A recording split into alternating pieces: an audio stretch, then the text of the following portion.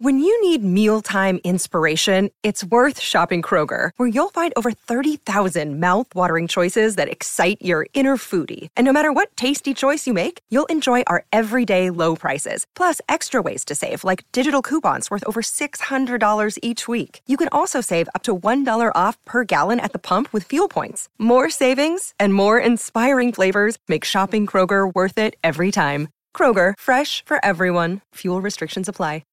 Every day, hundreds of thousands of us are building a future we can all be proud of. For over 36 years, the Growth Cbus My Super investment option has returned an average of 8.98% per annum for its members, while investing in projects that not only create jobs, but a better future. Cbus, for all of us. To consider if Cbus is right for you, go to cbussuper.com.au for a PDS. Past performance is not a reliable indicator of future performance. I had to go about it, write it out and find it myself. And there's some stories I can tell you. This is the Final Word Storytime, the weekend program in which we wander back through the leafy green glades of cricketing history. I'm Jeff Lemon. Adam Collins is with me, and he remembers things like when things happened, the days on which they happened. He'll often say, that was a Sunday when that happened in 1977. I don't know how he knows these things, but he has told me that it's 1 year since we started doing a second show on the Final Word feed. It used to just be one show a week, and then we started doing a second show a week, and then that second show a week morphed into this show, which is Storytime, where you're hearing us right now. You remember better than I. It started with something else. I do. I don't forget.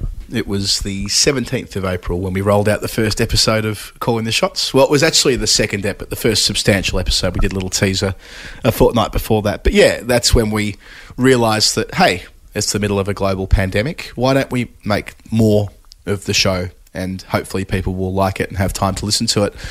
And so it goes. I don't think, Jeff, we've ever had a week where the weekend show's been less popular than the weekly show. It's always been roughly the same, which is really cool. And it all started with Calling the Shots, and it ties in really well because we had Lawrence Booth on the show on the weekly edition this week talking about the Wisden Cricketers Almanac, and in that interview I sort of brushed over the fact that the Almanac had a pretty generous citation both of what we're doing here on the Final Word, but also of Calling the Shots. It said lots of lovely things about both of those programs, or both of the programs we have on this feed, which is kind of cool because it means that not only are we talking to a lot of people who enjoy listening to what we do, but I suppose others are listening to and paying attention in the sort of inner sanctum of the game. Yeah, you don't necessarily do things so that other people will tell you that they're good, but it is nice sometimes. It is. Unless they're really bad people. If like Ivan Milat rings you and says he likes your podcast, maybe you don't feel good about that. Maybe you'd prefer that wasn't the case, but not in a position to make any telephone calls anymore. Yep, I think it was mostly about you. I mean, they described you as being a sort of kingpin, which I'm sure you must have enjoyed. And so I say congratulations. It is true that you do an enormous amount of work and work very hard on a lot of things in an entirely insane way. So, it's reasonable that someone says something nice once in a while. Yep. Yeah, it's been a lot of hard work, but as we say, all worth it because we've loved doing it. On Matters Calling the Shots, by the way. We're going to roll them out again on the YouTube channel. So we're mindful that in the last couple of months we've found a whole new audience, which is just fantastic. And if this is the first time you've listened to Storytime, strap in. Hopefully you'll enjoy learning about some stories from the history of the game. But it does mean that there'll be a lot of people that have probably no idea what we're talking about when we're saying Calling the Shots. That's the documentary we had on this feed about the history of cricket commentary, the century-long history of cricket commentary that we rolled out in April, May and June last year, myself and Daniel Norcross. So what we'll do is we will pop that on the YouTube feed with each episode roughly going up on the same date that it went onto the podcast feed last year. So that symmetry with dates will continue, and we'll scratch that obsessive-compulsive itch that I so very much have. It's a clever name, Calling the Shots. I've never spoken about this with you, but it does that thing that is fun in language where something means something and then it means something else. Calling the Shots being a well-established sort of aphorism for somebody who's in charge, which in turn comes from it becomes a metaphor because initially it's about film directors who decide which shot the camera's going to make. And so then it becomes metaphorized to mean anybody who's in charge of deciding what happens. But then you metaphorize it by making it literal about cricket, because if you're commentating cricket, your commentating is also known as calling, and you're telling people what shots have been played. You're calling the shots. It's very good, very clever. Well done. I don't think that we can take credit for that. I reckon that was Matt Thacker, who ran the Night Watchman, or runs the Night Watchman, runs Wisdom Cricket Monthly from the Tri-North Company, but he also looked after the Pinch Hitter magazine, where the podcast was living, or the mini-series, I should say, was living. And I think he came up with it, and we went, aha, that's perfect. So we didn't ever need to debate names, because the first one that was put up was fit for purpose. Excellent. So a year of secondary final word shows, which have now extended into tertiary and whatever the version of that word is for 4 times and sometimes 5. We did an IPL live stream with Daniel Norcross on his birthday, which had me up at 4 a.m. and him after a bottle of white wine watching Glenn Maxwell take the Royal Challengers Bangalore home. We've got weekly reports from Glenn Maxwell from his hotel. That's up on the YouTube feed. There are all kinds of things going around with the final word at the moment, and plans for excursions overseas. Yes, and just before we move off the IPL, I ended up being a viewer of the final word yesterday, because Winnie was crook, so therefore I was carrying her when she was wailing all afternoon when Rach was working in the other room, and we were, I was for a brief moment in time there moderating the comments, but mostly just watching you two go at it, and it was really fun. I think we should do that again.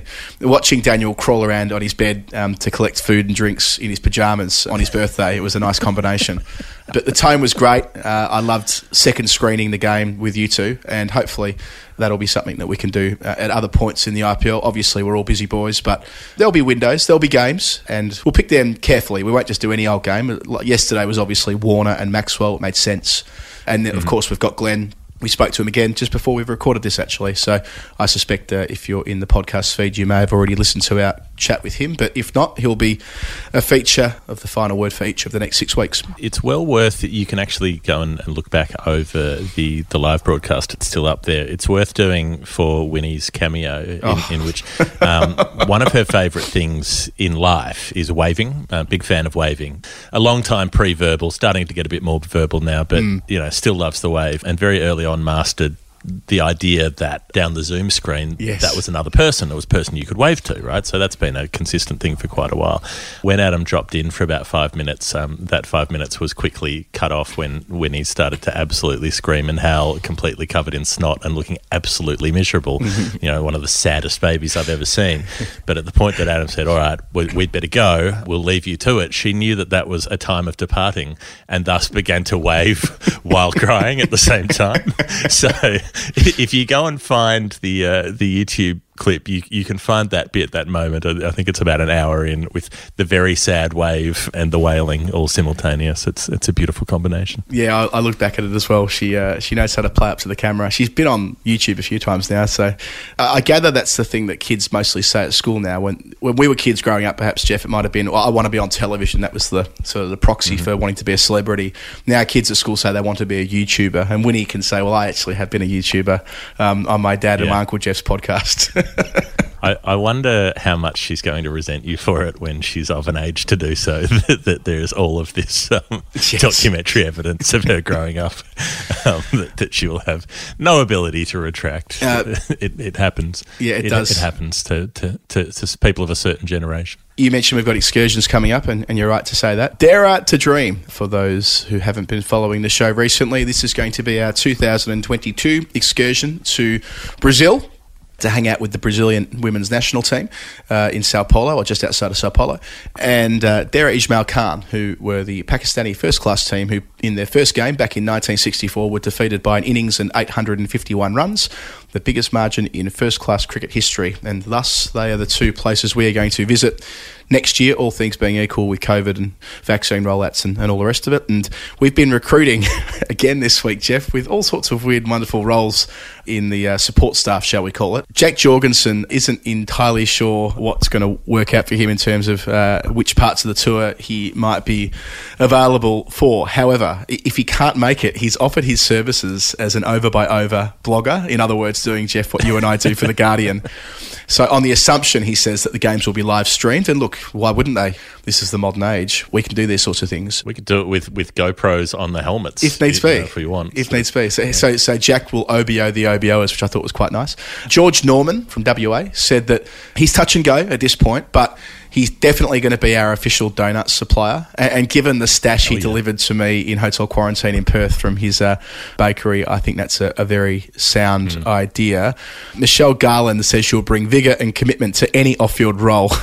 Other than that, I'll make drinks, cheer and take photos and keep the beers cold. Provide a listening ear to anyone who may need it, and I'll be the chief encourager. Hang on a second. Have I nominated myself as the team mum?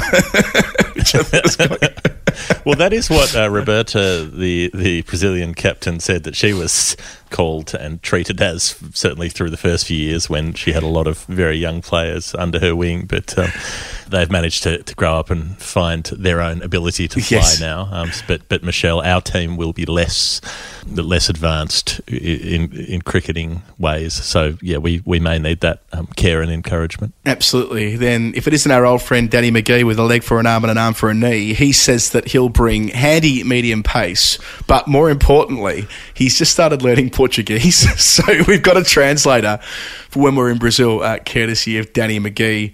And last but not least, we've got a couple more to go. Tilo Fob, our old pal Tilo, who we've spent some time with over the years, he isn't sure that we need another PhD on our tour. I think we've got a couple of PhDs already signed up. But he's an expert on malaria, so he should be good value on the tour, potentially. He's also, Jeff, more importantly than all of that, identified a soundtrack, which I think links back to the old Venga Boys song, Brazil. Yeah, this is Bellini, Samba de Janeiro, which I'm pretty sure listening to it, that's what the Dutch producers behind the Venga Boys sampled for their seminal track, Brazil.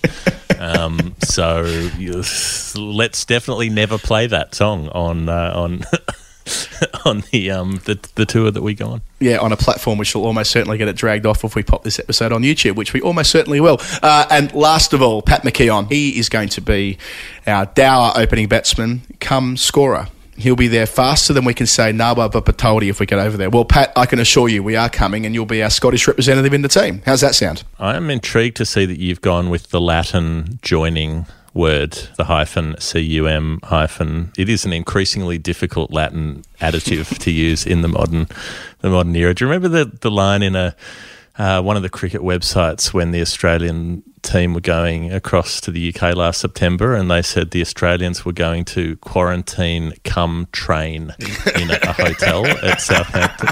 Quarantine come train. It was a phrase with a real viscosity to it. It just didn't read right. And I think we could just. How spot on? What about and? What about and? Couldn't we just use and? They're going to quarantine and train. They're going. You're a model and actor. You know, like I think it's time just to do away with that particular little bit of Latin. To retire the cum. I've done some investigating into it, and it's time to leave it out, I reckon. Jeff, we've done a 17-minute intro. That wasn't the plan, but hey, it's okay. We've got to the most important part of the show.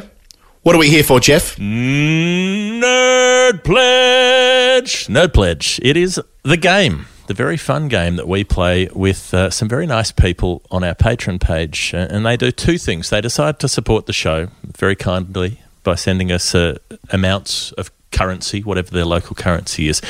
But they also turn that into a game because they don't just send us the normal amount that you might expect to pay for an item, for instance. They make it a number that is very specific because it relates to cricket in some way. And we don't know what that way is, but they do know what that way is, and we have to figure it out.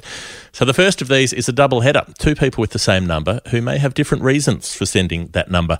The number is $4.49, and it comes in from Shane Fitzgibbon and Sarah Vale. And Adam, you are going to have first crack at 449, which of course could mean 44.9, 4.49, 449, 0.449, anything that's 449 in a related way. What have you come up with? All right, Shane. Let's do a few things here. Let's see if any of these stick to start the show. First of all, I noted that 2 English bowlers played 2 Test matches and bowled 449 deliveries across them. Harold Rhodes in 1959, then Neil Melander in 1992. Together at last. Unlikely to be them, but I thought that was interesting. In terms of other 449s, this might be Matty Renshaw was Cat 449 from an Australian perspective, of course, a former Final Word guest on the show a couple of years ago.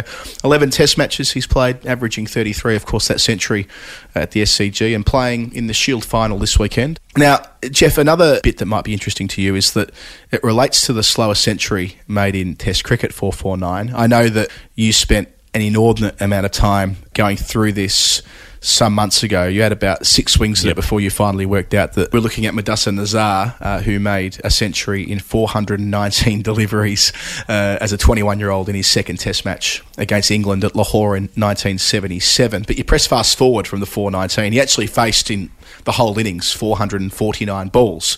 4 is 114, 519 minutes, which works out to be 11.6 runs per hour. By comparison, the slowest 50, which was Jeff Boycott, he finished on 63 from 267 balls, which was 11 runs per hour. So right there on the same line of betting, so to speak. So, Shane, a few options there for 449. I doubt any of them are it. Maybe it's Matt Renshaw, but Jeff, you can pick it up and run through a few more for Sarah Vale. Yeah, so from memory, it was 557 minutes from Madassa Nazar. Was that, or was it 517? This was the Rob O'Neill epic, wasn't it? This was the Jean Valjean.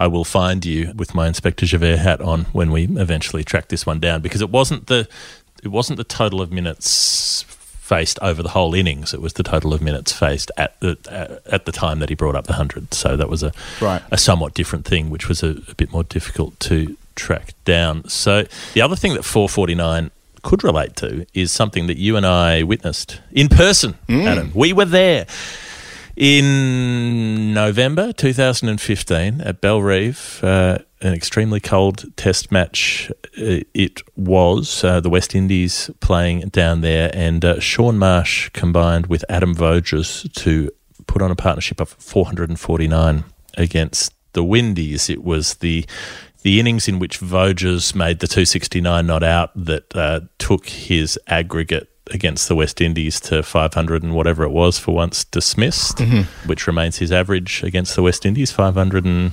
I think 534, because he also made 100 in the next Test match at Melbourne, didn't he? So this was just before Christmas. Then they play at Boxing Day, and then again at Sydney in the rained-off Test. But I reckon the only time Voges batted after that was a century at Melbourne. So, yeah, this might have taken him into the 400s, and he finished on about 530 or 540 or something with just the one out. That's right, after the 100 in Dominica earlier that year. Yep.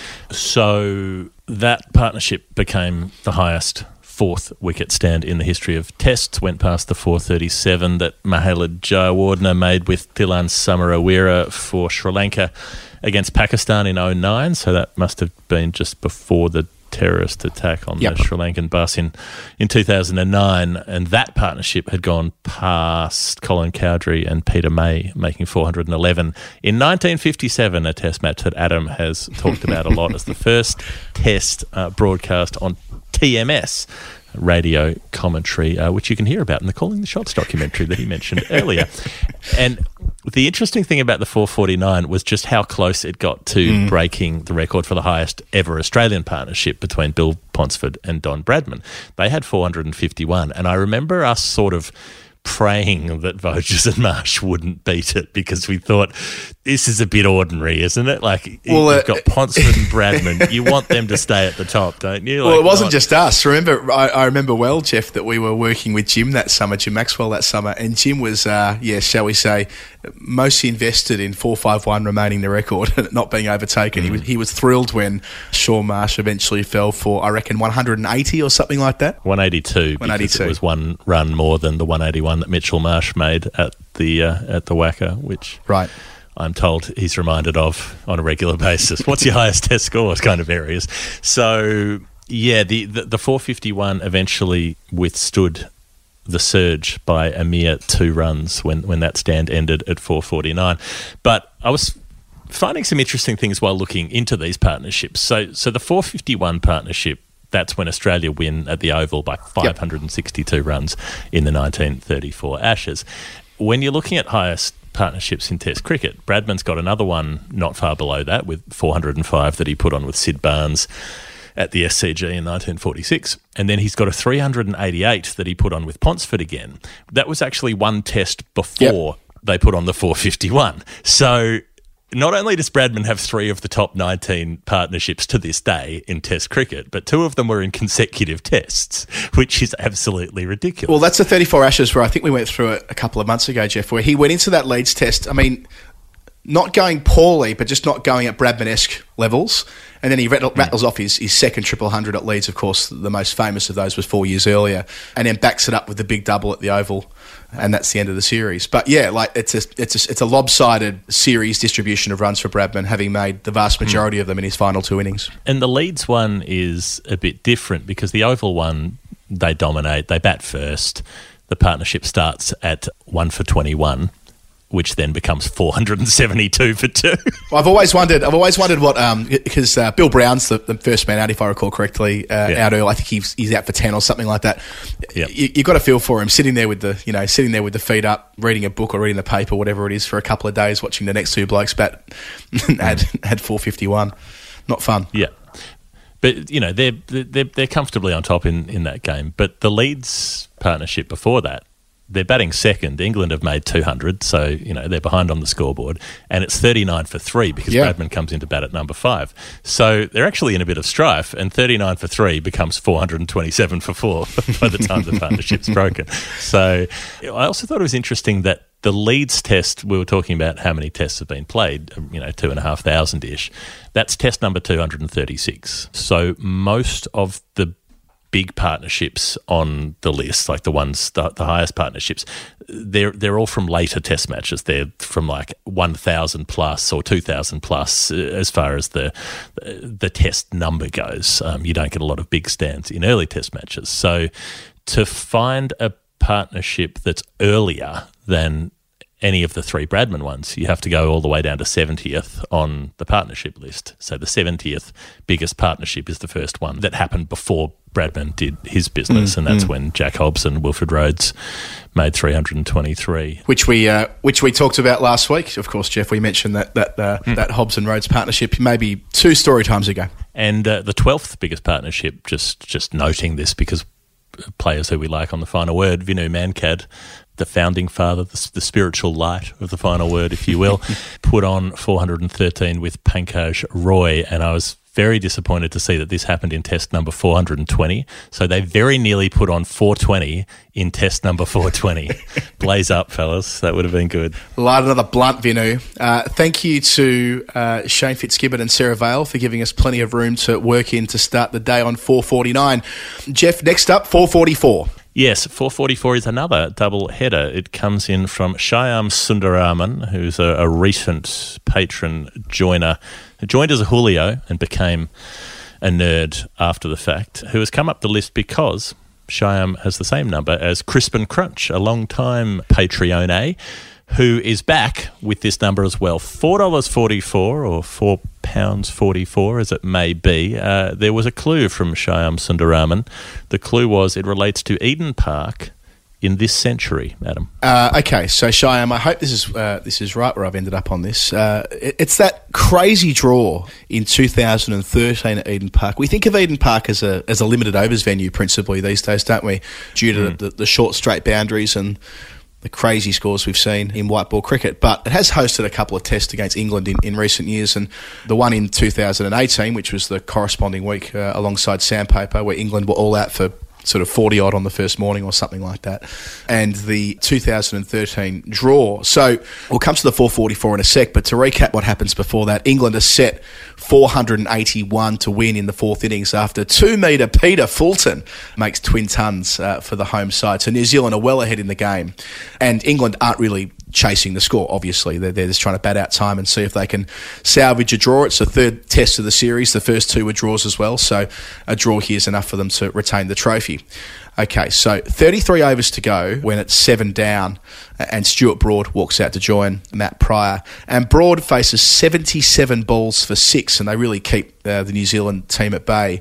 And then Kane Williamson, with the ball, gets involved. In the space of 3 deliveries, he finds Broad's outside edge and then Anderson's outside edge as well, who was batting at number 10. So they've got 5 overs to survive when Monty Panesar walks out to join Matt Pryor, and they get the job done. Monty faces 5 deliveries in the last 5 overs and makes 2 not out. Matt Pryor, outstanding, unbeaten on 110 when the game's complete. But Kane Williamson, it's interesting because this is his best day as a Test cricketer with the ball. He bowled 20 overs and took 4 for 44.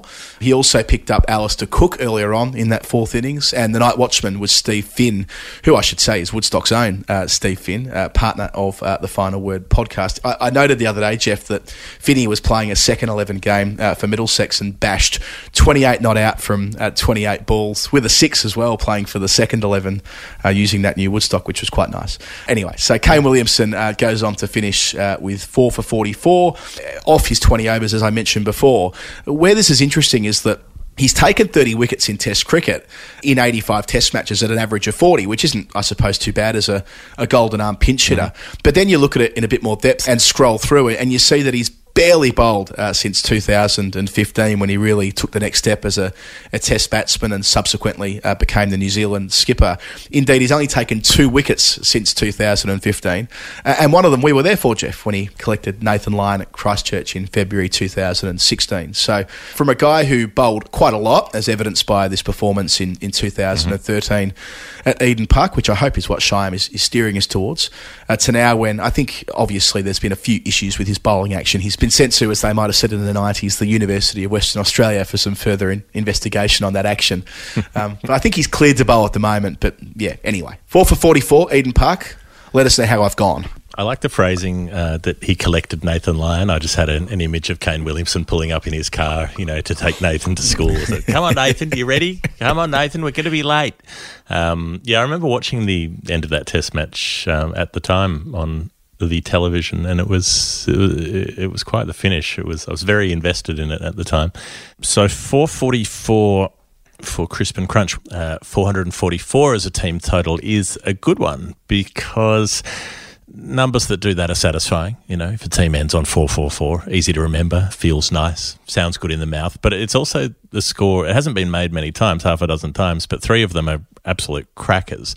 So one is the Adelaide-India Test match from 2014, the Phil Hughes Test match, when India made 444 batting second. Virat Kohli made the first of his twin tons. Rahane, Pujara, Rohit Sharma all made runs, and they put up that big total after Australia's big total before David Warner made the second of his hundreds, and Kohli made the second of his hundreds in the 4th innings. Another one is the 05 Manchester game. England made 444 batting first. Michael Vaughan's big moment of that series, when he made that big 100 and carried them to a large score in the first innings that set up that thriller. And then I thought maybe for Crispin Crunch, because last time Crispy had a number, it was to do with Curtly Ambrose. So I wondered if there might be a West Indies connection. In 1953, the Indian team go to play 5 tests in the Windies. They play the last of them in Kingston. And we mentioned Pankaj Roy only a few minutes ago. And Pankaj Roy, after conceding a big deficit to the West Indies on the first innings, when India batted in the 3rd innings, they made 444 based on a big 150, an even 150 from Pankaj Roy, meaning that they set the West Indies 181 to win in the 4th innings and had them 92 for 4, but ran out of time and weren't able to get back a win. So the Windies won the series 1-0. But those are 3 excellent Test matches that all have a 444 in them. Nice. Well, Crispin Crunch, let us know whether Jeff has landed on the right one there. Next up, Jeff, 276 from Michael Holden with a clue. Be economical in your thinking. This cricketer walks to a different beat, something akin to Peter Criss. So, Jeff, all I really got to here, and I'm looking forward to handing this over to you, is that, of course, Peter Criss was a founding member of the band Kiss. And I suppose there are a group of Australian fast bowlers in the 90s, 2000s, such as friends of the show, Damien Fleming and Jason Gillespie, who used to cite Kiss as one of their favourite bands, but I mean, I think this is probably something more to do with economy rates based on the clue. But just thought I'd just throw that in there, that Kiss and Peter Criss might be the way into the economy rate story. Yeah, I remember seeing the Icelandic synth band Mum do a cover of "I Was Made for Loving You, Baby" entirely on melodicas. They had like 6 band members all playing. So that can happen. Look, Peter Criss. So Peter Criss was the drummer in the band and got kicked out of the band for trying to kill Gene Simmons with a broken champagne bottle after they had a fight on stage. And I think initially he hit Gene Simmons in the back of the head with a drumstick when he was throwing the drumsticks into the crowd. And then they had an altercation between the main set and the encore. And then after the show, Peter Criss went off and smashed a champagne bottle and lay in wait and was restrained by the crew, and subsequently decided that creative differences had superseded their ability to tour together. Came back and toured with them some decades later and got kicked out of the band several more times. So, when you're on a good thing, stick to it, I suppose. So I was sort of looking around for people who might have shared that kind of wild temper, breaking things in dressing rooms and so on. There was a drummer who worked with Motorhead and Iron Maiden whose name was Gary Bowler. So I did think it might be to do with Gary Bowler, but it's not. But yeah, it always came back to that economy. Be economical in your thinking. Okay, it has to be an economy rate. It's relating to a drummer. I looked up every player in every format of international cricket, at least with an economy rate of 2.76 per over, none of which seemed like they had a real rock and roll kind of bent. Hanif Mohammed, Bob Christiani for the Windies in the 50s or whatever it was, Bharat Aaron, who's currently India's bowling coach. There are 2 current or recent Afghan bowlers in Javed Ahmadi and Amir Hamza, who both have a econ rate of 2.76. What are the chances of that? But none of that really worked. So drummer in a band who's also a cricketer. I was like, okay, maybe this is where we're going. It's not Six and Out. It's got nothing to do with that. Don't worry there. But who's a player who played 45 matches for an adopted country and then went on to become the drummer in a Bon Scott tribute band, among other things. Diamond Joe Scuderi played 45 games for Italy, was a drummer in a Bon Scott tribute band, and also played 82 first-class matches for Lancashire and South Australia, taking 179 wickets at an economy rate of 2.76 per over. Outstanding. He still lives in Lancashire, I'm pretty sure, Joe Scuderi. He, for a time, was quite active on the Twitters. I think we found a photo of him, didn't we? Oh, maybe that was at a game that I was at and you weren't at. I found a photo of him at a PM's 11, or from a PM's 11 from many years ago, and put that on his radar, and he enjoyed it a great deal, along with Damien Fleming. That works for me, and it makes a lot of sense given what he's done post-cricket. So thank you, Michael Holden. Let us know. Double-header to follow. Slim Johns and Peter Dowling have both gone with 306. We'll start with Slim, who has a clue. Slim says, I can assure you that 306 has nothing to do with Stumpy Laird and his cap number, the 306th player for Australia, one assumes.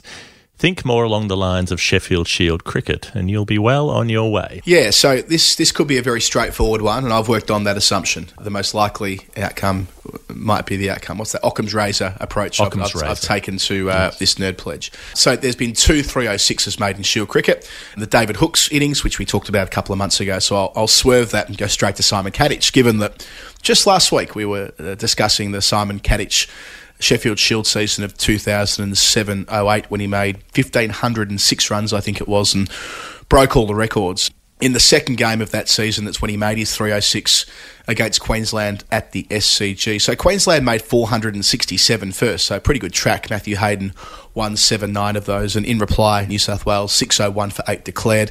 Cat took just 351 deliveries to reach 306 and struck 9 sixes. I don't think we really think of Cat as a six-hitter, but there he was. That was 7 more than what Hooksy hit in his quicker innings of 306, which he only faced 330 balls, so 21 deliveries quicker than Cat to that mark when he plundered plundered Tasmania at Adelaide Oval in 1987. And I suppose the other thing in the Hooksy column here is that SA won that game against Tasmania, whereas this was a draw eventually. But yes, one of 5 centuries, and I think 8 other scores above 50 in Kadic's remarkable run. He averaged 94.1 through the season. And the other measure, which I thought was interesting, is that the next highest run scorer was David Hussey. He led Dave Hussey by 498 runs in second position.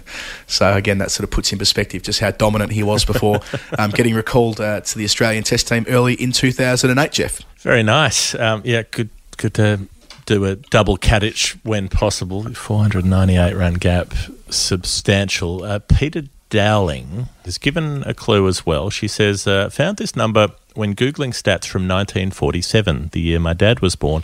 Fittingly, it relates to a visiting team from this summer, this Australian summer, one presumes, and a final word favourite ruler. So the only place that I could possibly be taking this would be linking it to the Nawab of Pataudi, or one of the Nawabs of Pataudi, of which there are 2. The junior Nawab, Tiger, didn't start playing until about 10 years after 1947, so couldn't be him. The senior Nawab, Iftikhar Ali Khan, he had his last cricket engagement on a tour of England in 1946. So I thought, so there could be a sort of statistical compendium, a Wisden 1947 type situation would include the 1946 summer. So I spent a lot of time looking for Nawab senior links to 306, and there was nothing that I could really land on. His son, the Tiger, did make 3,054 runs for Sussex, which I suppose if you wanted to turn that into 3 figures, then you could make 3,054 into 306 as a round-up. But I'm not sure if you would, but that's okay. I think you'd round it to 305, would you not? but it's above 3,054, so it's above. If you were rounding up to the nearest 100. Okay, fair enough. Okay. Like if you had to make 3,054 into 3 figures, if you had to represent it, like round that last one, it would have to be 306. But wrong Nawab, no cigar. They were the Nawabs of the Principality of Pataudi, which was dissolved in the 70s when India got rid of royals and it got absorbed into the state of Haryana, of which the capital is Chandigarh. Pataudi, the city, is 306 kilometres away from Chandigarh. So there's that. But that didn't seem compelling. So I did wonder if maybe Peter got confused about the ruler status and was thinking instead of someone who is not a ruler except a ruler of the hearts of the final word, someone we mentioned only minutes ago, Vinu Mankad, because on the 1947-48 Indian tour to Australia, he didn't start well with the bat. He had 4 scores in single figures, but then he made a century at Melbourne, went to Adelaide and made 49, came back to Melbourne for another test for another century, and across the series made a grand total of 306 runs for the series starting in 1947. So I reckon that's where you're going, Peter Dowling. Vinu Mankad 306. I'm certain of it. There it is. It took you a while, but you got there in the end. Thank you, Peter Dowling, and thank you, Slim Johns. That is the end of our new numbers this week. So what we're going to do is take a brief break and return with some revisits, and I assure you it's worth sticking around for because there are some absolute corkers. Hi, I'm Matt Renshaw, and you're listening to the Final Word podcast. Jeff, I love it when our worlds collide in different parts of our working orbit, run into other bits, and that is the case with Lord's Taverners, who we've been working with now for, I suppose, the better part of 12 months on the Final Word, and are very proud to do so. And they work with Woodstock Cricket, who we were discussing not only earlier this show, but on our weekly program last week too. And it was a reminder to me that there are a lot of people in the cricketing community who work very closely with Lord's Taverners, and only now, indeed, only in the last few days, we're able to properly leave the house in the UK and see people. Indeed, I'm doing that this afternoon. I'm going off to have lunch with Daniel Norcross for his birthday after we finish recording Storytime, which is kind of nice. But yeah, the Lord's Tabs in terms of big events, that won't be happening for quite a long time, which reinforces the message that we've been hammering home all year so far, which is that these programs don't fund themselves. We need to find a way to make sure that we play our part in making sure that the really important work they've been doing for 7 decades can continue as we bounce out of this pandemic. What the Lord's Taverners do fundamentally is try to help particularly young people, young people living with disability or living in situations of disadvantage, and to help them be able to make social connections, to feel connected and understood, because isolation and loneliness hit people in those situations much harder than others, and that's not just an assumption. That's statistically borne out that people living with disability or living in disadvantage are much more likely to have experience feelings of loneliness and isolation and worthlessness and a lack of being cared for or cared about, essentially. And so, this is a time when a lot of people know how that has felt after going through all of the lockdowns and isolation periods that we've experienced at different times over the last year and more, stretching into the second year of that. So that's what the Lord's Taverners programs are about. They use cricket as one way to help create a social environment for people who need it, and to address those feelings and ameliorate them. Yeah, it's great that the game can be a vehicle for that as well. I think we spent a lot of time talking about the cricket community or the cricket family at large through the pandemic last 13, 14 months, and Lord's Tabs serve a really important role in that, as you say, in helping some of the most vulnerable people in our cricketing community and really giving back to them. And as far as the charitable side of things, yes, there won't be those big events in 2021, or at least not until much later in the year, which is regrettable and unfortunate just due to the circumstances that we find ourselves in here in the UK. But it doesn't necessarily require hundreds of people rocking up at a lunch to make it financially viable. It can be done another way. And the stat that we like to roll out is that if you're willing to contribute £3 per month, so the equivalent of, say, like a cup of coffee a month, $5 a month in Australian terms, that is enough to get one kid registered in a program throughout the course of a year. So it doesn't take a tremendous amount in terms of each of us putting our hands in our pockets for a small amount to ensure that it can make a big difference for people in the community who really need it, and people in the community, our cricketing community, who the Lord's Tabs have done fantastic work for now over 7 decades. So take a look. It's all in the show notes there at lordstaverners.org. We're proud to be associated with them on The Final Word. Hi, my name's Kate Cross, and you're listening to The Final Word with Adam and Jeff.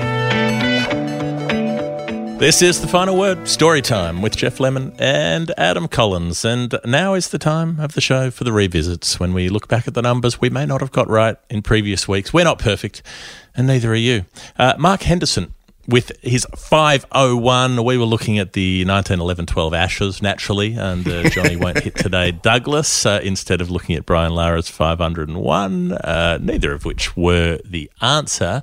Mark gave a few clues to you, Adam, and he did. You've put them to good use. Yeah, so the main clue was that he started watching cricket in 1983, which is the same age he was then that his daughter Anna is now, the young leg spinner who one day is going to be our first Final Word listener to play international cricket. She's injured at the moment with a dodgy shoulder, by the way, so she's been working on her fielding and her batting, but looking forward to watching Anna play at some point later in the year. So 1983 and 501, well, the 501st Englishman to play Test cricket was in that year, which stands to reason on the basis that it's when Mark first engaged with the game, and that was Nick Cook. And he says in his clue that we were wrong about Frank Foster, which is someone else who we're also looking at for his 501, but there's another Foster in the sequence. Well, 502 was Neil Foster. So Cook and Foster were two men who, averaged 32 with the ball in Test cricket, which by comparison isn't bad when you look at the players that follow them. You have to go a pretty long way from 1983 to find the next Englishman who plays 50 Test matches. That's Robin Smith, who debuts in 1988 with cap 530. So I think the point that Mark is making here is that when he first tapped into the game, it was a pretty lowly time for English cricket across the board, although it must be said that they did win the Ashes in 1985 and again in 1986-87, so it wasn't all bad. Anyway, I digress. He also wanted us to know that in 1983, Panini did a cricket sticker album where Cook and Foster were dubbed the faces of the future. He threw his away, but he wants to know whether anyone may have kept theirs. Of course, Panini sticker books are an institution over here around World Cup football especially, so I like the idea that they dipped their toe in the water with cricket back in the early 80s. So if you've got the 1983 Panini sticker book, let us know, because Mark Henderson wants to get his hands on a copy of it again. Excellent. The number for Will Cuxon, $5.57, not the number of minutes battered by Madassa Nazar for the slowest century in Test history. We were looking at some things around Don Bradman in 1939. Will said that when we went back to him for a bit more information, that he conceded he'd gone very cryptic, that he was looking at something that involved a stat in part of the scorecard you might not expect. It was not in the Sheffield Shield game, but a domestic one-dayer. And he said 4 tons, including a very well-known double. And that was probably enough, Adam, to get you off and running, given that we had spoken about double centuries made in domestic Australian cricket not long before that. Yeah, it took a couple of prompts and back and forth with Will and I to get to where I needed to be. But it became obvious in the end that he's referring to Ben Dunk's double ton in perhaps one of the most remarkable 50-over games played in Australia back at North Sydney Oval in October 2014. I think of this as like the second glory era of the Mercantile Mutual, in that it was back on free-to-air television. All the games were on. It was carnival style. It was day after day early in the season. And I think we were kind of all pretty engaged with it, which meant that when Ben Dunk smacked 229 not out, we were all paying attention, especially given it came out of Tasmania's score of 398 for 1. Dunk's innings included 13 sixes and was the first double century in Australian list day history. Now, he put on 277 with Tim Payne. That'll be relevant in a moment. Tim making 125 from 127. That was for the first wicket, which was broken in the 41st over, and they go on to make that 398. But then press fast forward a couple of hours, and Queensland have their turn, and Usman Khawaja and Chris Hartley immediately break the record that was set in the first inning. So 277 was the highest partnership ever in the 50-over competition. Then Usman and Hartley put on 280 for the first wicket in just 35 overs. Khawaja making his way to a 70-ball century, eventually getting to 166 from 110 rocks. He was absolutely cruising when he got out in the 36th over. Hartley picked up where he left off and eventually made 142 from 120 before Joe Burns smashed 48 not out. They actually got there to their victory target of 399 with 16 balls to spare. They must have hit a boundary when the scores were level, because they ended up making 402. So it makes for an even 800 runs across the game in, I suppose that's 97.2 overs. It was by far the most successful run chase in 50-over cricket in Australia. And as for why 557, well, if you add the partnerships between Dunk and Payne, who put on 277, and 280 between Usman and Hartley, the two opening stands, you get 557. So thanks, Will Cuxon. Not the most conventional way of getting to a number, but we've got there in the end. And also, Jeff, nice timing on a couple of fronts. One is that, Jeff, you were calling the final of that August competition just last weekend there at Bankstown.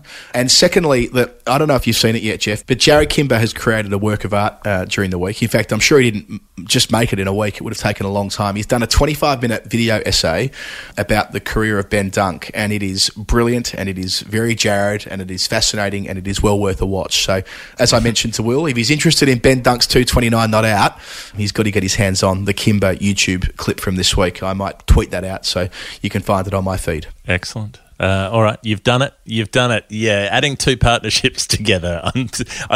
You could have given me about 10 years and I wouldn't have worked that one out. Yes, so. I sometimes have to note in the back and forth that we're desperately wanting to tell the story. We desperately want to tell the stories. The taking 2 or 3 weeks to work out the answers, not the ideal way of getting to the story. But hey, I'm glad we reached 557 there, Will. Well, Will has another number coming up very shortly. Actually, I know it's coming in the list. So prepare yourself. Right, Richard Casamento. I've been looking forward to seeing what you do with this one, Adam, because Richard said that this was going to involve a DOB, a dusty old bastard, or in his phrasing, an ODB, which is an old dirty bastard who's a rapper from the Wu-Tang Clan. I'm not sure if Richard meant that, but that's how it worked out. And it related to a DOB, as in a player who played a small amount of Test cricket a long time ago, but who was much less interesting and influential than his son. And we couldn't work out who this was last week, and Dane Hanstead had a thought that maybe it could be Frank Misson's son David, who has been a fitness guru for many sporting bodies after Frank played 5 tests for Australia in the early 60s. But I don't think that is the case. But Adam has been in correspondence with Richard and deep in the history books, and I know you have something for me, but I don't know what the details are. Yeah, this is my favourite bit of the week coming up. Richard did give us another brief clue. He said, if I was to mention this Australian player's cap number, Jeff's response would inevitably be, nice. And with that, DC, play the music.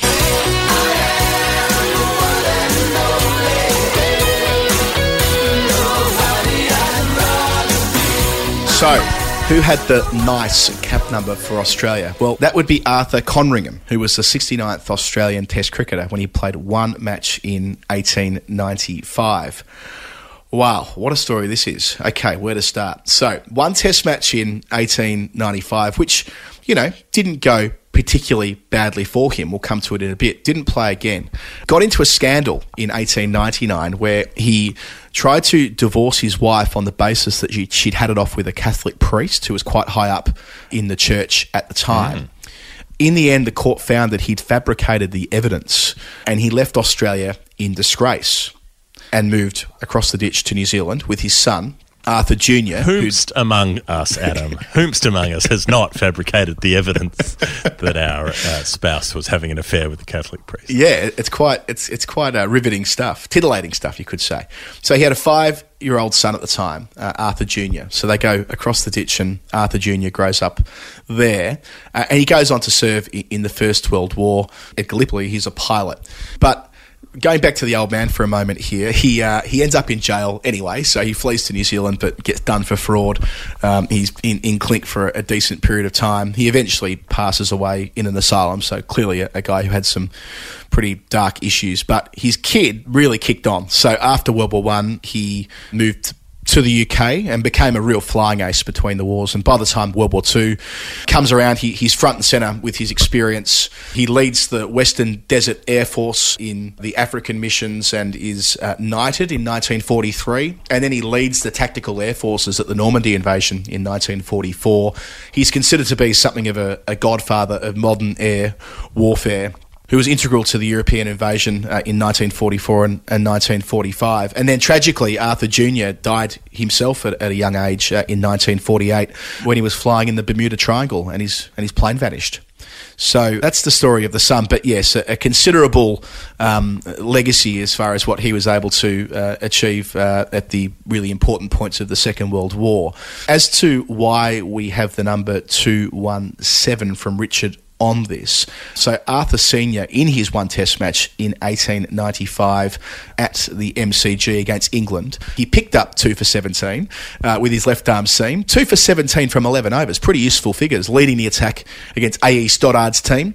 Archie McLaren was the first of his 2 wickets, with England out for 75 in their first innings, but it went bad after that. Australia were all out for 123. Then England made 475 in their second innings, with Stoddard, our man, A.E. Stoddard, making his career best 173, and Conringham took a none for, so they dropped him, and the rest is history.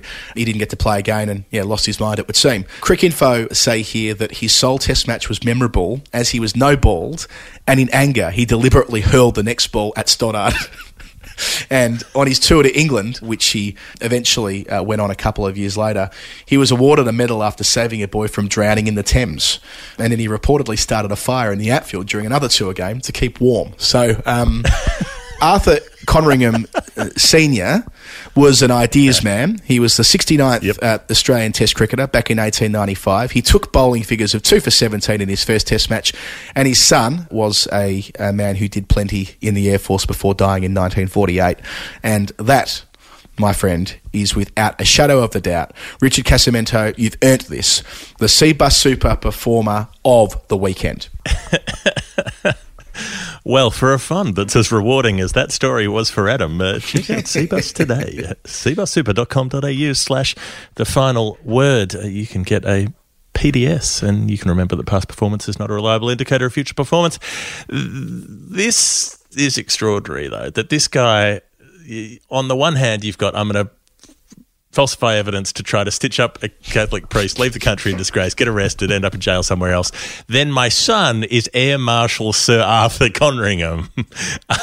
And how much do you want to bet that old man Arthur Conringham probably paid that kid a couple of shillings to get in the river and pretend he couldn't swim so that he could dive in and save him and get a gong? Because that all seems a bit too convenient for me. Yeah. And actually, Richard found this found this number, or this story, by listening to a history podcast which was dealing with the Second World War and I assume looking at the Normandy invasion. So, and that's how he found his way back to realising that this guy's dad played Test cricket, and here he is on Nerd Pledge. So, thanks for sending us down that path. It was well worth it. Indeed. A revisit from President Richard Bond McNally, the £4.84. Now, we were looking at a few different things for this over the last couple of weeks, but our listener, Glenn Finkeld, has solved it for us. He reckons that 484, and 484 had to relate in some way to Neil Fairbrother, the England batsman of the 90s. He says 484 is Neil Harvey's batting average, 48.41. And Neil Fairbrother's middle name was Harvey, hence the link. And that's in fact correct. Richard Bond McNally says that is right. And he put this pledge up because he wanted to know more about Neil Harvey, someone who we haven't talked about as much as we've talked about others. Well, we did talk about the crazy test match that Neil Harvey played in against South Africa. We spoke about that a few weeks ago, Adam, that you were running through with the big run chase on the last day. Yeah, the Hugh Tayfield 7 for 23, where they were rolled for 70 odd in the first innings and chased 350 on the final day, the fourth and final day. In fact, Jeff, during the week, and this shows what a cool kid I am, I was watching the documentary Cricket in the 50s from the ABC made a long time ago with Winnie, and it features that right at the very front. So it is. There are some highlights available of that game which are worth having a look at, and Neil Harvey describes it as his best test innings. He played 79 matches between 1948, debuting just before the Invincibles tour, and played for 15 years, made 6,149 runs, made 21 centuries. And I think, Jeff, Neil Harvey, it's fair to say he is considered the best Australian batsman between Bradman's retirement and Greg Chappell's emergence in the early 70s. So he occupies the majority of that time, and for most of that, he was the linchpin of the side. So for the president to mull over Neil Harvey, he's still the youngest Australian to ever make a Test 100, which is pretty remarkable. It's not quite Bannerman longevity for a record, but it's a fair old distance of time. He was 19 and whatever days he was. Archie Jackson and Doug Walters are the only other 19-year-olds to make Test 100s for Australia. They were older 19-year-olds. Phil Hughes was just past 20, probably a month or two past his 20th birthday when he made his first 100. And there was that crazy sequence for Neil Harvey when he came in. It wasn't just that he made a ton at age 19. He made 6 tons in his first 13 Test innings, was averaging over 100 after those first 13 innings, and that included travelling to England and travelling to South Africa and making runs there. That South Africa series, he made 660 runs in 8 hits, averaging 132. And, you know, I was looking through his career preparing for this show, and it is a remarkable career. So he won series in the West Indies, in India, in Pakistan, in England and in South Africa. Made big runs on at least one tour of all of those countries. Won the Ashes 4 times, retained the Ashes once. So, you know, as far as career success goes, a remarkable player. And yeah, probably the only downside to Neil Harvey was that he became a bit of a renter quote for journos who wanted a cheap line from somebody to say something bad about modern cricket. Oh, it's not as good as it used to be. Call Neil Harvey. But yeah, he brought excitement and a sort of youthful joie de vivre to Australian cricket when it needed it. Yeah, and Glenn Finkeld, who solved that for us, he sent me some additional information about how his father grew up in the same part of Fitzroy.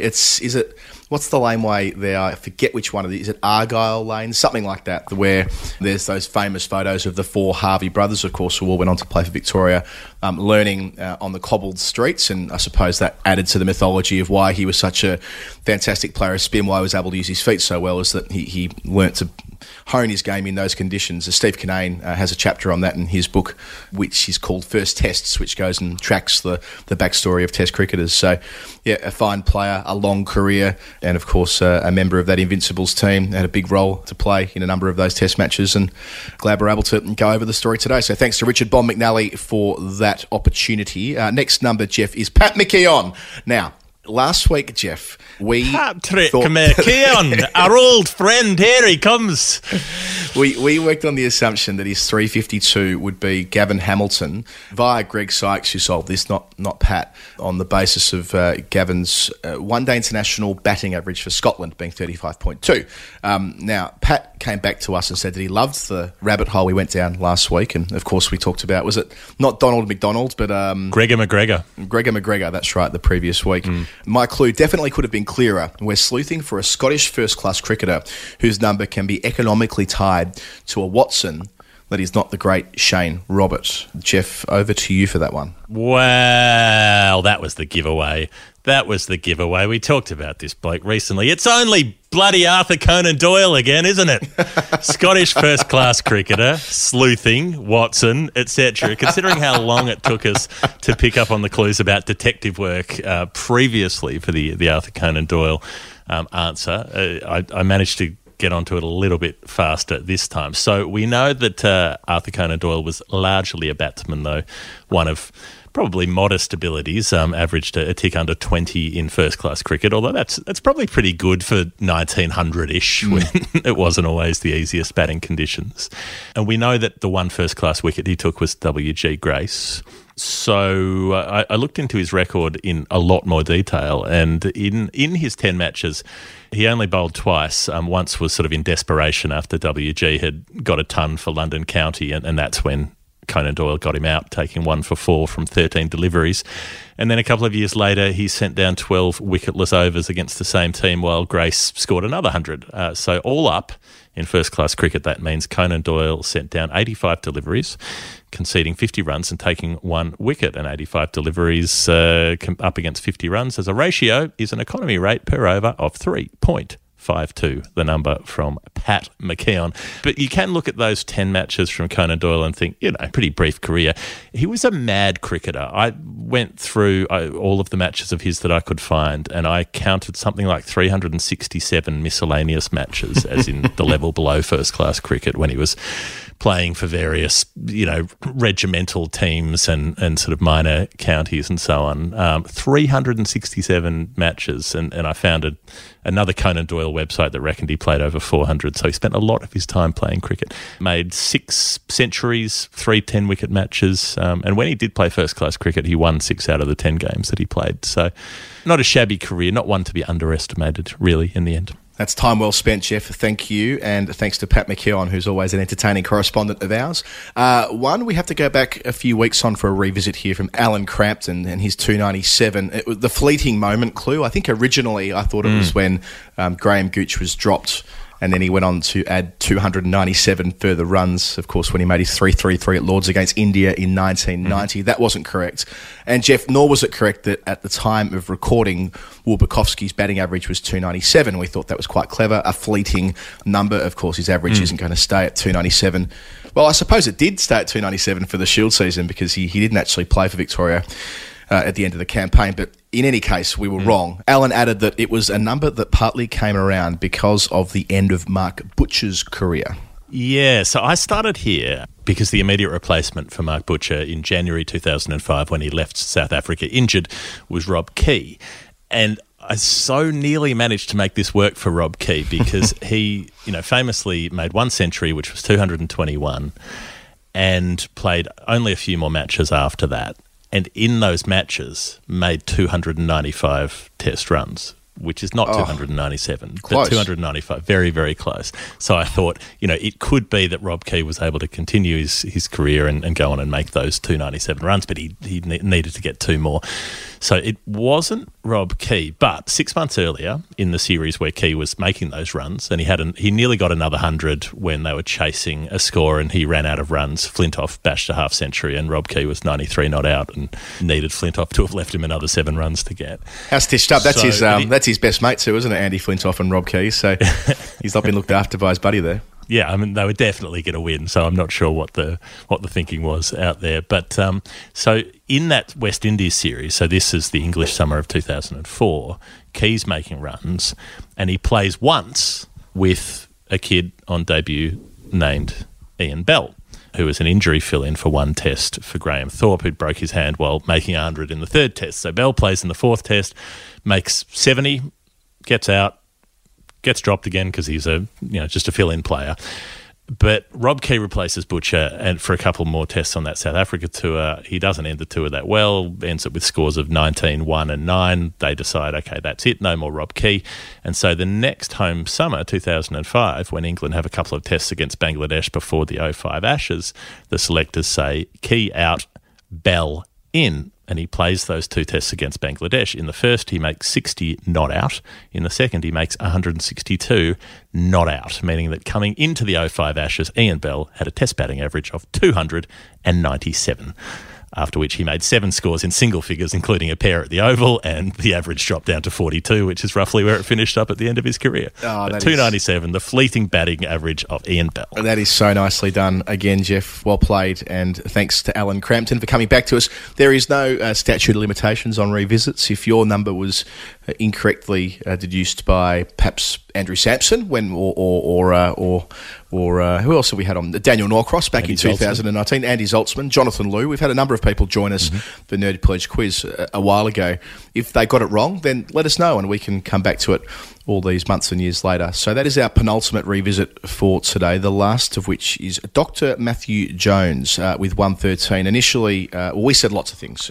We've had a few goes at this. One of the solutions was that it's the number of wickets that Bruce Reid and Ryan Harris both took against in Test cricket, rather, but it wasn't any of that. So Matt enjoyed the answers we've given, but none of them are correct.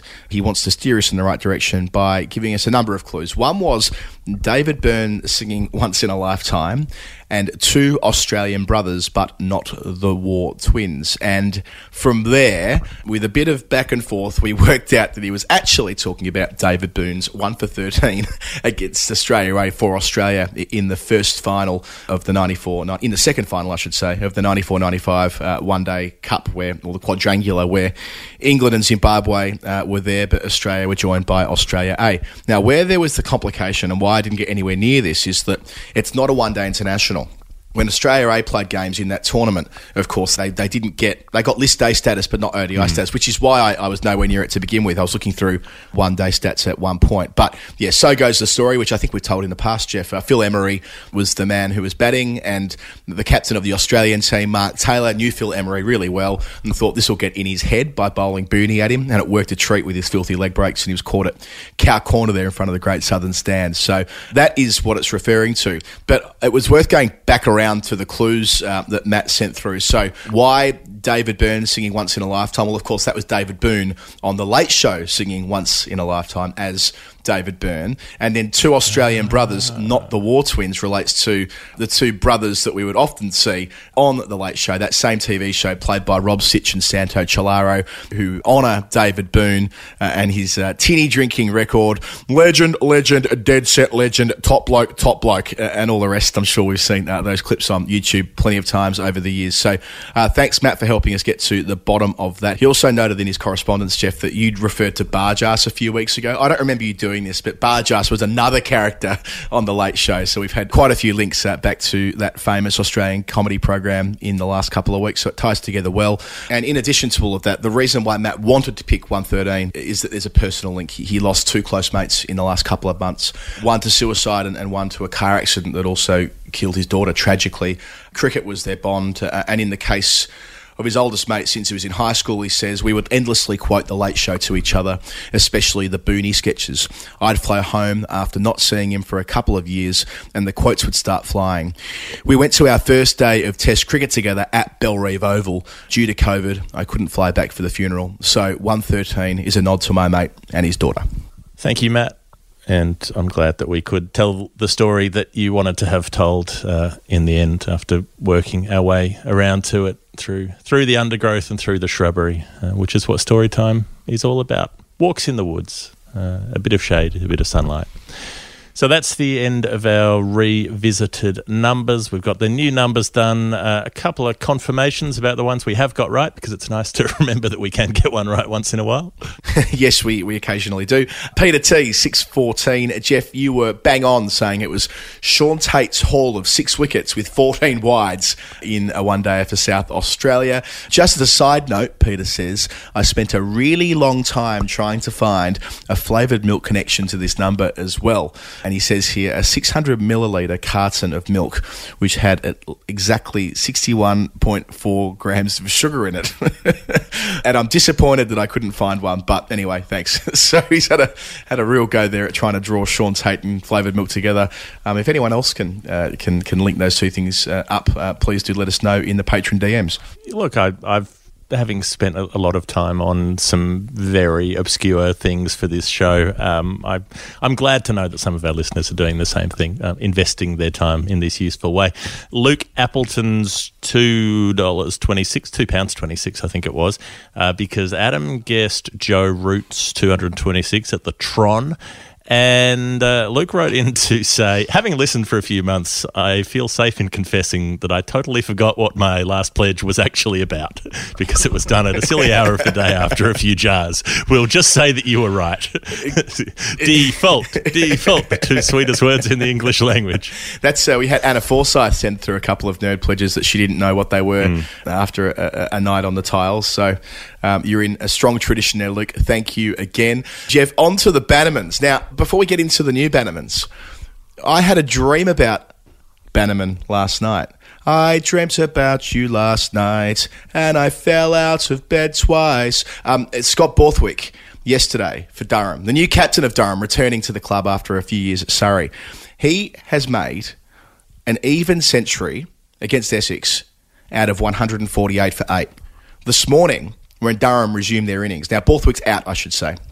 If the last 2 wickets fall without further score, we have ourselves a Bannerman in the county championship. Borthwick will have Bannermaned it after, I think Durham bowled out Essex for 96 or something like that. So there was obviously plenty in the track, which highlights what an amazing innings it must have been, strumming an even century at a strike rate of like 77 or something like that, completely against the flow of play yesterday. But yeah, so it'll all hinge on what happens in the first 5 or 10 minutes of play today. We're recording about 2 hours before play resumes, so I assure you I'll be tuning into the stream and watching that, because if those wickets fall, Scotty Borthwick, one of the good guys in cricket, will be above 67.35. Extremely exciting that all of this will have already been resolved at the time that the show goes out, so people can retrospectively enjoy your excitement, a bit like us recording the show with Glenn Maxwell before a football game in which he was excited about how his team St Kilda might do. They were subsequently absolutely demolished before we even managed to publish the show. So look, these are the timelines on which we work, on which, I don't know, what do you do with a timeline? So those are the confirmations. Now to a scorecard that has come in from a couple of sources, Thomas Melia and Jeremy Burke, both of whom concede that it is not, strictly speaking, a Bannerman, in that the batting side of interest was not dismissed. They were 8 wickets down at the end of this T20 match. But this is a match between the Easterns under-19s women and the Mpumalanga under-19s women in South Africa in 2016-17, the CSA Girls Under-19 week. And it's a match I remember getting some prominence at the time. I remember when it came up because it is a truly remarkable scorecard. Mpumalanga batting first, make 8 for 169, and then bowl out their opponents. Well, they don't bowl them out. They restrict them to 127 and win comfortably. That's not so remarkable in itself. Of the 169 runs that Mpumalanga scored, 9 of them were extras. 160 of them were scored by the opening bat, Shania Lee Swart, which means that every other player made naught in the match. So there are 8 others who bat, because they lose 8 wickets. They've got 2 who didn't bat, so 9 players who batted, of which we have naught, and naught. The best of those was a 10-ball duck, and maybe the second best was a naught not out from 3 balls at the end. But Shania Lee, opening the batting, made 160 from 86 balls, faced most of the deliveries, hit 18 fours and 12 sixes, and scored every single run off the bat herself that day. Wow, Shania.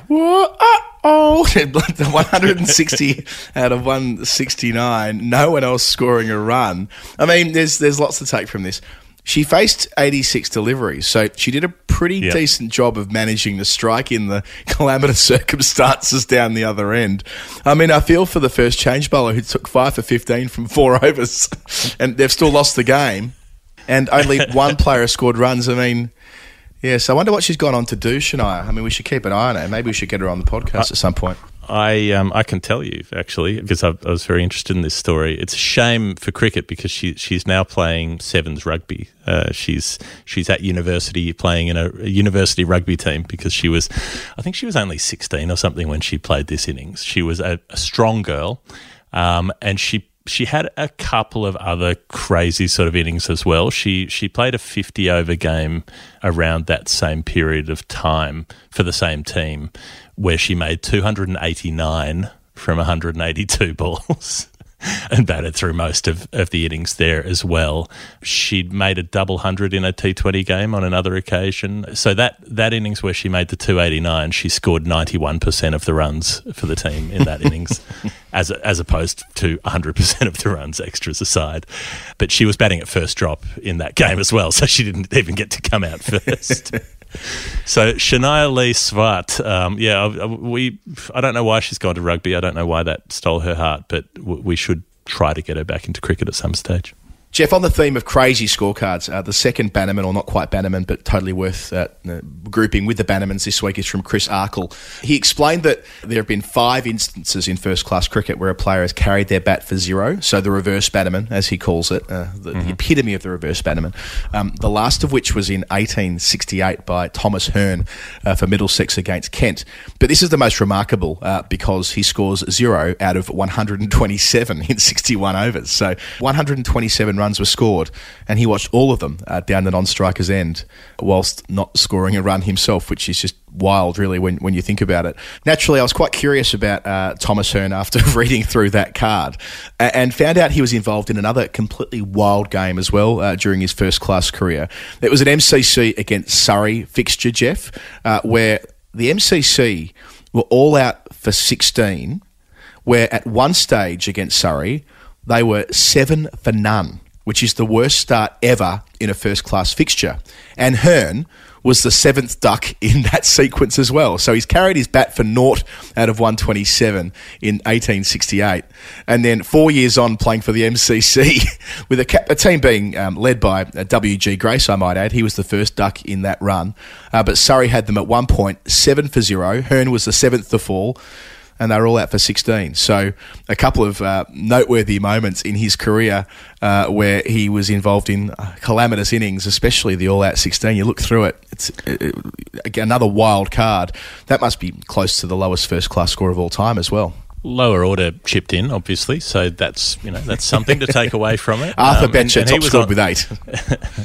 He was on his way to carrying his bat again if he was 7th out. Maybe he was just really good at making bowlers deliver extras. Like he was able to deflect it off his pads for leg byes or something and play really risk-free cricket and move around the crease a lot and make them bowl wides and so on. And so he didn't need to score runs off the bat. But it doesn't say how many of the 160-odd were extras while he was at the bowling crease, at the batting crease. He did make 4 first-class tons over 5,000 runs, only averaged 19. He was more of a bowler, actually, looking at it here. He took 292 first-class wickets at 13.67. So a full and rich time in cricket from Thomas Hearn. Thank you to Chris Arkle for bringing that to our attention. Well, we've got the nomination for the reverse Bannerman in tests that Sean McGivern has dug up, which is the lowest percentage of team score while carrying the bat. Sean says, it looks like it's guess who, Glenn Turner, who scored 43 out of New Zealand's 131 in England in 1969, 32.8% of the runs. So not only does he hold the first-class Bannerman record for conventional Bannerman, he also holds the Test reverse Bannerman, Glenn Turner. I love the idea that our Bannerman segment's now just becoming a proxy for sort of fruity scorecards where weird stuff's happened. But Glenn Turner getting a run again, delightful. Jeff, our final segment each week is the correspondence. We've got a couple of emails that I wanted to have us read out this week. The first is from Kieran O'Kane. He just wanted to bring to our attention a member of his club back home for Milton Cricket Club, Ed Pinches, works for Alzheimer's Research in the UK, and he's organising a Runs for Research over the 2021 season. The idea is pretty simple. Cricketers sign up, you pledge a small amount, i.e. 5p or 5 cents per run or wicket or something like that, and it adds up to a pretty decent donation, hopefully, across the course of a season. Kieran notes that Ryan Sidebottom's already got involved in this. So fantastic stuff from Ed Pinches. I think I've mentioned on the show before that Alzheimer's was a big part of my childhood. My grandmother died quite young, having contracted it, if that's the right word, at age 50. So it's an awful thing. So any money that can be contributed to Alzheimer's Research UK as part of this campaign, I'm sure will be most appreciated. And again, thanks to Kieran O'Kane for raising it and having it brought up on the show. And from Pat Rogers, our last bit of correspondence, a proud dad moment to share that doesn't need publicising, he said. But we said, well, we want to publicise it. So he said, okay, go on then. Pat Rogers, who often solves our various questions and comes up with a lot of cricket history for us, said... Our son Matt captained Sydney Cricket Club to the first grade premiership, defeating Manly in the grand final on Sunday, 352 all out to 123. Just the fifth win for the club in first grade in 124 years. He points out there's a very strong link between a lot of county cricket and first grade cricket in Sydney. The top 7 batsmen in the Kent team in the first round of this year's county championship had all played first grade in Sydney. There are about 70 current county players who've played Sydney first grade. So it's nice that there's that little relationship between the two extremes of the cricketing world. Yeah, I found that amazing to think that there's all these players in the county championship who have experience there playing in Sydney. Stevie Askenazi, of course, the captain of Middlesex, was part of that Sydney team that won the flag, and he was back, of course, leading Middlesex last week at Lords. Our last bit of Corrie, Jeff, is one that I just picked up off Twitter before, sent my way overnight. So Andrew Sampson popped on Twitter yesterday a quite remarkable factoid that the county championship started in 1890 and the Sheffield Shield in 1892, and yesterday, the 15th of April, was the first time they've ever had play on the same day, of course, with the Shield final taking place this week and the early season of the county championship in the UK. Obviously, in ordinary circumstances, they would never overlap with the two summers. So yesterday's the first day in, 130 odd years in both comps that they've overlapped. And Paco on Twitter wanted to say to me, CC and Sheffield together at last. Fran won't be having a bar of that. That is so good. That is, you know, when someone tells you a joke, we're like, I want that joke. I want to have made up that joke, but I didn't. I keep, once I received that this morning, the first thing I did, we had Winnie in bed with us feeding this morning, and the first thing I did was play the Nanny theme song for Rach again on YouTube, much to her dismay. I cannot wait till that's on a streaming service soon. She's going to watch every episode with me. To everyone in the UK who doesn't know what the Nanny is, now's your time. Work it out. Yes, the overlapping seasons. I guess this will be the end of our season, probably coming up on the show this Wednesday. Might be the last show of season 9. Now that the Sheffield Shield will be done, the Australian season will be finished, and we'll start season 10 of The Final Word. Exciting.